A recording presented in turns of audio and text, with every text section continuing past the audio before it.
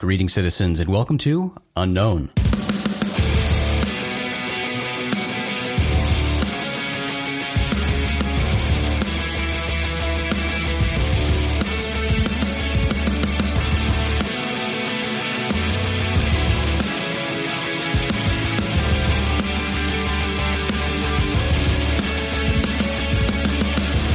I'm Jason McClellan. I'm here with Maureen Ellsbury and Shane Hurd, and we are happy you're hanging out with us today. We have another episode of History Channel's dramatic series, Project Blue Book, to talk about today. But first, just a couple quick announcements here. Maureen and I are presenting a panel at Emerald City Comic-Con in Seattle, Washington on Friday, March 15th, titled Real Life X-Files, Strange Stories of Real Paranormal Investigations. Emerald City Comic-Con runs March 14th through the 17th at the Washington State Convention Center. For more information about the event and to buy tickets, go to emeraldcitycomiccon.com. I don't know about you, Maureen, but I'm getting pretty excited for this event. Yeah, I'm pumped. I've never spoken my hometown, so I'm excited for that. And, it's kind of funny because Emerald City Comic-Con, I've been once or twice as press. Okay. So this will be my first time as a guest. And it usually sells out right away, and It hasn't yet. And I wonder if it's because we're on the schedule. Yeah, that might be. We might have ruined Emerald City Comic-Con. But. No, but they've expanded, and it's going to be a big event. I think it's usually around over 100,000 people that are there. So hopefully a few people are interested in the strange. Yeah, I hope so too. I think they will be. I'm super excited. It's one of the big Comic-Con events that I've always wanted to go to and I've never been. So I'm excited. I get to experience it with you and we get to share our strange with everybody there. So that's going to be super fun. Then on June 21st through the 23rd, Ryan Sprague and I will be speaking at Alien Con in Los Angeles, California. And you just might see Shane and Maureen there too. We'll certainly be talking much more about Alien Con as it gets closer. TheAlienCon.com is the event's website. That's where you should go to learn more about the event, and it's where you can grab tickets. All right, with announcements out of the way, let's get into this week's Project Blue Book discussion. So many, if not most of you, are probably familiar with this new TV show, but if you're not, this is the new dramatic series on history titled Project Blue Book, and it's named after the United States Air Force's official UFO study that ran from 1952 through 1969. The show is a fictional show based on this real study, and so we're up to 3 episodes now of Project Blue Book that have aired as of the date we're recording this episode. And the real cases explored by the show so far are the Gorman UFO dogfight of 1948, the Flatwoods Monster of 1952, and today we're talking about the third case, the Lubbock Lights of 1951. Before we share our personal thoughts of Project Blue Book's take on the Lubbock Lights, Shane's going to give us a brief overview of the real case of the Lubbock Lights. So, Shane, go ahead and give it to us. All right. Yeah, that's one of my favorite cases. Love it, love it, love it. And glad to recap on it here. So, as we know, in August of 1951, there was a series of sightings over Lubbock, Texas. During the month of August, there were multiple sightings. And what's really cool is I think this is a lot like, Stephenville Lights or Phoenix Lights with this many witnesses. Yeah. And even on the Project Blue Book show, they had a scene in the classroom with all these people in there. And, Quinn was going to dismiss them thinking they were just students left over from the class. But Hynek asked them to raise their hands, and bam, everyone did. So there was, like a couple hundred people there, that had sightings. So as far as the actual Project Blue Book goes, one of the things that they profiled, I thought that was very good, was the number of different witnesses and who they were. So the first group that was really interesting were 3 professors from Texas Tech College there, and they were hanging out in the backyard, and they were talking about meteorites and things like that, when all of a sudden they saw this massive formation of lights glide right over the top of them. And, they looked at it with their kind of critical eye, and they thought, that was really something. And in fact, they anticipated that they should see it again. And in fact, an hour later, the lights flew over again, and they were able to observe it. And so that was kind of an interesting group of folks. In fact, Ed Ruppelt was noted, he said that if a group had been handpicked to observe a UFO, we couldn't have picked a more technically qualified group of people. So that was pretty cool, I think. And then it goes on to talk about different groups of people. There was a guy from the Atomic Energy Commission nearby. He and his wife had observed it, and talked to Project Blue Book about it. Then there was another man and woman who, this guy was, he had been through some pretty tough stuff in the war and so forth. And when he made his report, he wanted to make sure that they understood that as much as he had undergone in his life, this scared him as much as anything he had ever seen. So it really, impacted him a great deal. And then, aside from students and professors and, different residents there was one guy from Texas Tech, and his name was Carl Hart. He was a young guy, a freshman, in fact, and he had seen the lights and anticipated seeing them later. And so he started carrying around with him his Kodak 35 millimeter camera. And then one night, sure enough, the lights came back, and he got several photos of it. I think 3 the first time, and then 2 more the second time. And those are the famous images that we all see. And then through the course of a few weeks, the newspaper got involved. The town was astir. People were investigating it themselves. And then I think, as we saw in the episode, one professor suggested that these were birds and lights were reflecting off them. And that was the explanation. However, even Project Blue Book, they kind of said, well, it was Ruppelt himself. He said that I thought that the professor's lights might have been some kind of birds reflecting the light from the mercury vapor lights, but I was wrong. They weren't birds. They weren't refracted light. And they go on to have, kind of let that explanation go, even though Ruppelt felt there was much more to it than that. So I thought that was pretty interesting too. So yeah, with that, it was widely reported locally and then even nationally around the world. And it's became, considered one of the classic cases in ufology. Yeah, for sure. And I love these mass sightings cases. And this one was a fun one to see depicted on television. So let's talk about the show's portrayal of the Lubbock Lights and what we sort of thought about that. So, Maureen, what did you think Project Blue Book's take on the Lubbock Lights? I thought it was very middle of the road, honestly. Like, it's all right. There's a lot of meat to this case in the terms of a lot of people saw this. There is some photographic evidence. But other than that, there's not like a ton behind it.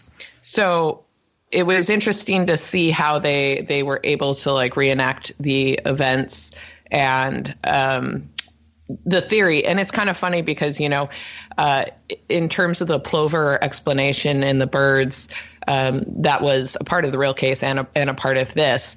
It's, you look at those photos and you're like, there's no way this is birds. However, birds are an explanation and have been mistaken for UFOs many times in the past, we know. So, yeah. It's interesting to see it reflected in a case where you look at the photographic evidence and you say, I really highly doubt that is a flock of birds reflecting light right now. But yeah, I mean, I don't know. For some reason, I was a little bit more bored in this case in terms of watching it. But I also like how, they're kind of building up this whole animosity against what they're doing. And you have, whatever is going on with the like sort of Men in Black type hat characters going on. And then the neighborhood and this fear that's developing publicly, because it was a time where everyone was very on edge and scared. And so, yeah, I don't know. I honestly don't have a very strong opinion about this week's episode. Shane, you said this is one of your favorite cases. What do you think of how Project Blue Book portrayed it? Yeah, I think it was fine. I mean, I'm also kind of watching this show not just simply in the context of what they did with it and how it compares to the case. I mean, that's important, obviously, when we're discussing that. But I'm also kind of just, intrigued in the story. And, I'm kind of worried about Mimi and what's going on with her. Yeah. And what I did think, to Maureen's point, I think they did a good job in helping lay the foundation or the context for the fear with this whole business with the nuclear threat with the Russians. And so, Mimi built the little bomb shelter thing and, all the different characters like the people in the street. You could imagine, that just everyone is on edge. They aren't in fear. And so when you interject something that's out of the norm, like seeing a UFO, I think it comes all from the same place, the reaction that people had. And I think they did a good job kind of capturing that and laying that out because, I'm old enough. I lived through some of it. I was born in 1961. And when I was a kid in grade school, we had to do the whole duck and cover drills where you get under your desk or line up in the hallway and crouch and cover your head thing. Well, that was a profound reality for a lot of people. And so with that backdrop, I kind of, I could identify with that and it kind of made a little bit different impact on me from that perspective too. Yeah, I think that's funny, actually. So I had commented on, I think it was History Canada posted a tiny clip from when Mimi's first going over to talk to her neighbor about this bombshell she's doing. And it has the world's smallest little fence that Mimi bends over to open. And I commented and said, hey, can we please talk about that how tiny that fence is? And the actress that plays Mimi responded and she was like, I thought the same thing while we were shooting it. And I was like, yeah, that was my biggest mystery of that episode was like, tiny why fence. Is that tiny fence? She could step over it so easily. It was so weird. But laughing. But yeah, you definitely see that fear in her and she's alone now. He's gone all the time. And so I agree with you. It's interesting to watch the cultural time frame of what was going on outside of the UFO field that was contributing to what people are seeing. What do you think, Jason? I had fun with it, and like Shane, I'm enjoying this as just a UFO fan who's watching this as a UFO show, not necessarily from a historical perspective. I think, there's only so much you can do, again, with a UFO sighting case. Yes, a lot of people saw it, but then what else do you do? Mm-hmm. So, although this didn't really necessarily happen at the same time, they're showing some things that we have from other cases, like vehicles and radios and stuff being affected by, maybe electromagnetic interference and things like that. So we're seeing some of that brought into this case, which wasn't really a part of this case. But something interesting, and I'm kind of confused. Maybe you guys can help me sort of sort this out with this case. It was funny how they brought the electricity aspect into it and the power going out when this thing was near, because they had the power going out and this thing goes over, yet they still used the explanation of it was birds illuminated by the street lamps, which, as we saw during the time this happened, the street lamps go out. Yeah, exactly. So, although that didn't happen in the real case, in the show, it was an odd choice, I think, for them to do that, because that right there negated or debunked their own explanation, because there was no light to reflect. But I think that's what they kind of wanted. Yes, they wanted to say that they knew this explanation was not plausible. Okay, I like that. But also, I don't know why, guys. I think I'm losing my mind. I totally forgot until you mentioned it about the whole the truck accident, and then going into having that happen, because it's almost like they're trying to also have the same sort of storyline for Quinn that is J.L. and Hynek's real life, of this discovery of like, whoa, something weird is happening. Yeah. And like, you can see his discomfort of what happened to me in that car. Yeah. Yeah. So yeah, kind of strange. And I thought what was weird too is their choice. This is just an artistic feature, but their choice of how to damage those vehicles. I mean, I've never seen that anywhere. Hopefully we're not spoiling it for some, but what I'm saying? The wrinkly. And I mean, I'd never seen anything like that. I just thought that was such an unusual choice. Absolutely. And that's what they wanted. That's what they were going for. So if you listen to the most recent episode of Sci-Fi Wire's Project Blue Book podcast, they specifically discuss that and talk about how when they were, coming up with this, truck accident, they wanted something that looked, completely alien, something that you would obviously, there's no way anything we know of could cause a vehicle to look like that. They were really searching for something that just looked bizarre. So they had that in mind for whatever reason. That's one of the artistic things that it was a sticking point. And I thought it was cool. I mean, you see it, you're all, whoa, that's crazy. And, maybe this whole, there's some intent maybe to keep things slightly ambiguous when it comes to including the power outage and the electrical effects and, all these things with this case you were suggesting, Maureen, is it, they know likely that wasn't the explanation. But they don't have one. And so they were just throwing several things out there to maybe indicate to the audience that this is kind of the nature of Blue Book, and some of the things that have to happen is even as a MUFON investigator, you get to a point where it's really all you can say is it either was definitely not these things, or if you say it is a certain thing, even that is kind of subject to the fact that you weren't there and you didn't see it. I mean, it's the most plausible explanation, but it doesn't mean that's what it was. So, I mean, just by its own nature, it's very ambiguous as what the cause and effects are of these things. Yeah, and I think, too, it's what they're doing throughout this series is they're taking little bits and pieces of what is known as trace evidence at these cases over, the whole this is what people are experiencing during UFO sightings, or this has been reported in a billion cases. Yeah.